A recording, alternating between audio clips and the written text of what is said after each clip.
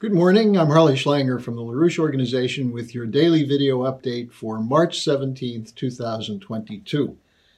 What I want to discuss today is that the economic collapse is now hitting home. Yesterday, I reviewed the interrelationship between the war drive and the attempt to economically destroy Russia and the global systemic collapse of the financial system of the Western world. The economic warfare aimed at Russia has a specific intent. It's not about freedom for the Ukrainian people. It's not about sovereignty of Ukraine. The West doesn't care about that. If it did, it wouldn't have run a coup in Ukraine in February 2014. It's about protecting the financial holdings and the financial system that benefits handfuls of billionaires and corporate cartels in the West. And the Ukrainian people are being used as cannon fodder against Russia. The deeper issue, as we've been pointing out, is the Russia-China-Eurasian integration. Will Europe go along? There are many people in Europe who are attracted to the idea of expanding trade with Russia and joining China's Belt and Road Initiative. If that happened, the Great Reset would be done. It would never occur. The globalist elite would see their looting system disappear, their banks and corporations go under into bankruptcy reorganization, and their paper finances and fortunes go up in smoke. So that's the process that's moving along at rapid speed. Now, you're not being told this in the Western media for obvious reasons, because they're trying to play on your heartstrings about the courageous Ukrainian people who are being targeted by the despotic Putin. But the reality is that this is increasingly recognized by those same elites that they're about to lose everything. On March 16th, a $115 million interest payment on foreign-held Russian debt came due. Due to the freeze by sanctions and theft of the Russian assets, over $300 billion worth in U.S. banks, the Russians ended up paying in rubles. And those rubles cannot be exchanged for the dollars held in those banks because the banks have frozen it. So Russia now enters a 30-day grace period. If those funds are not unfrozen, Russia will be declared in default. Now, the London Guardian, long a mouthpiece for the City of London, issued a warning. They said this default will guarantee, quote, that a full-blown collapse is almost inevitable, unquote, in Russia. But the reality of this is there's a boomerang effect, which means it will hit the West as well. The Russians have already enacted an export ban on many productive goods and industrial products. This could be extended to oil and gas and grain. Russia is the world's largest wheat exporter. If Russia held back oil and gas and its grain, the prices, which are already skyrocketing, would become unaffordable. Now, this was recognized by a columnist for the Financial Times. Remember, the Financial Times is a paper which covers the view of the world from the City of London. And in this article, the Financial Times op-ed writer wrote, "Be under no illusion.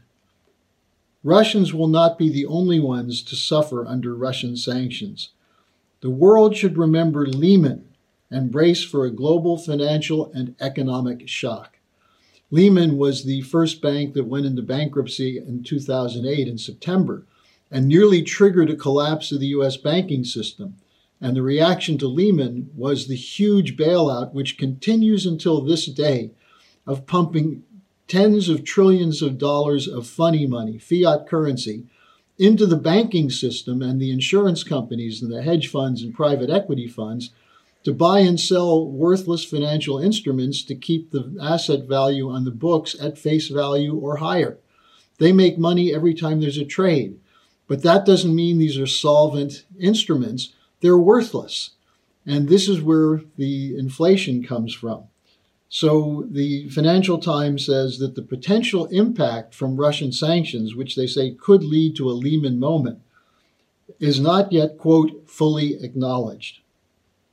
Well, the problem the financial oligarchy has is that their plans have been shattered by the fact that they cannot control Russia and China.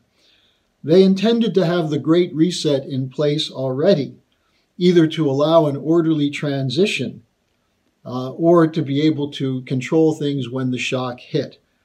They would pay down the debts they have with cheap dollars and meanwhile control all the financial, trade, and spending by eliminating sovereign governments and putting the world under a global central banker dictatorship.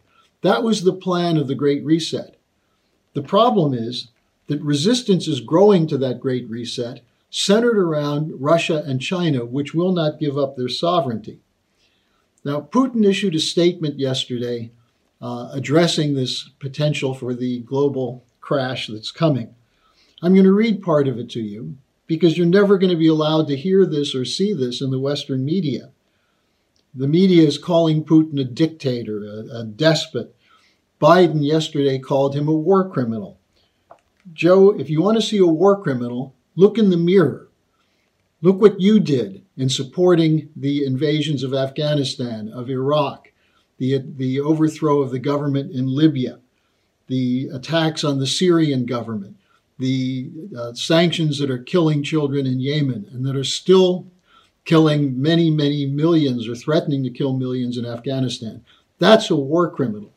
Meanwhile, Putin is trying to address a situation where the Russians are being made the scapegoat for the collapse of the Western economy. So I want you to listen to what Putin said after he met yesterday to discuss the socioeconomic support for the Russian regions under the crisis conditions of sanctions.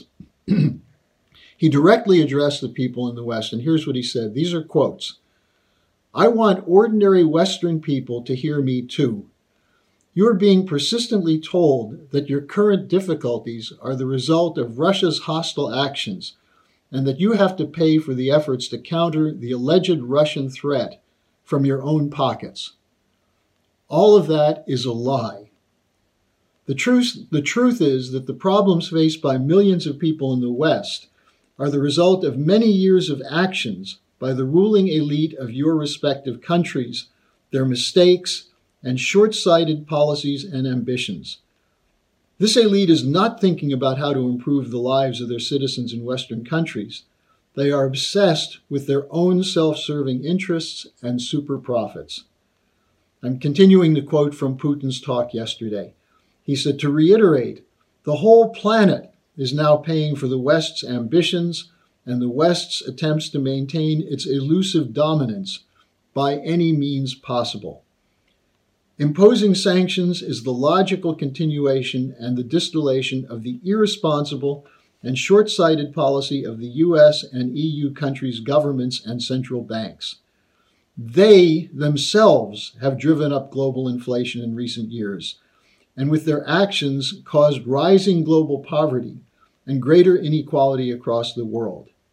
The question now arises, who will answer for the millions who will die of hunger in the world's poorest countries due to the growing food shortages? Let me reiterate," he concluded, "the global economy and global trade as a whole have suffered a major blow, as did trust in the US dollar as the main reserve currency." Unquote. The latter statement is very significant because Putin is referring to moves by Russia and China and other countries to set up an alternative to the SWIFT financial transaction system and possibly to the petrodollar system itself. It was announced 2 days ago that the Saudis will now accept Chinese yuan for payment in their oil exports to China, which means that the petrodollar system as a whole is now coming into question. And as Putin pointed out, if you start sanctioning countries and stealing their dollar holdings in Western banks, why should countries trust Western banks? Why should they be engaged in a financial system that steals from them, steals from the poorest, from their people, takes the food out of their mouths, the medicine away from their stores, all for the benefit of handfuls of billionaires who control the military-industrial complex and dictate the financial and military strategic policies of Western countries. That's where we are in the world today, where the crisis has come to a head. The question is, will the Americans respond to what Putin is saying? Will they even hear it? I'm asking you to share this video as widely as possible, to talk to people you know. You can go to the Kremlin website, kremlin.ru events/president/news. I'll put the link at the bottom of the description. So you can go and read for yourself. Don't take my word for it or even Putin's word for it. Think, discuss, investigate. And then once you find out that we are right, because I know we are, go out and organize and join us in organizing for a conference that will take up the question of the real security needs for the world's population and the connection of that to the financial needs. We don't need a great reset. We need a revival of American system economic policies, a joining with the Belt and Road Initiative, a major cooperative venture of the whole world, because development is the name of peace. So thanks for joining me. Tomorrow is Friday. I'll take your questions. You can send them to me at harleysch@gmail.com. And I appreciate the interaction I'm getting with a growing number of you. But share this video, get this story out. Let's make sure we can win this fight.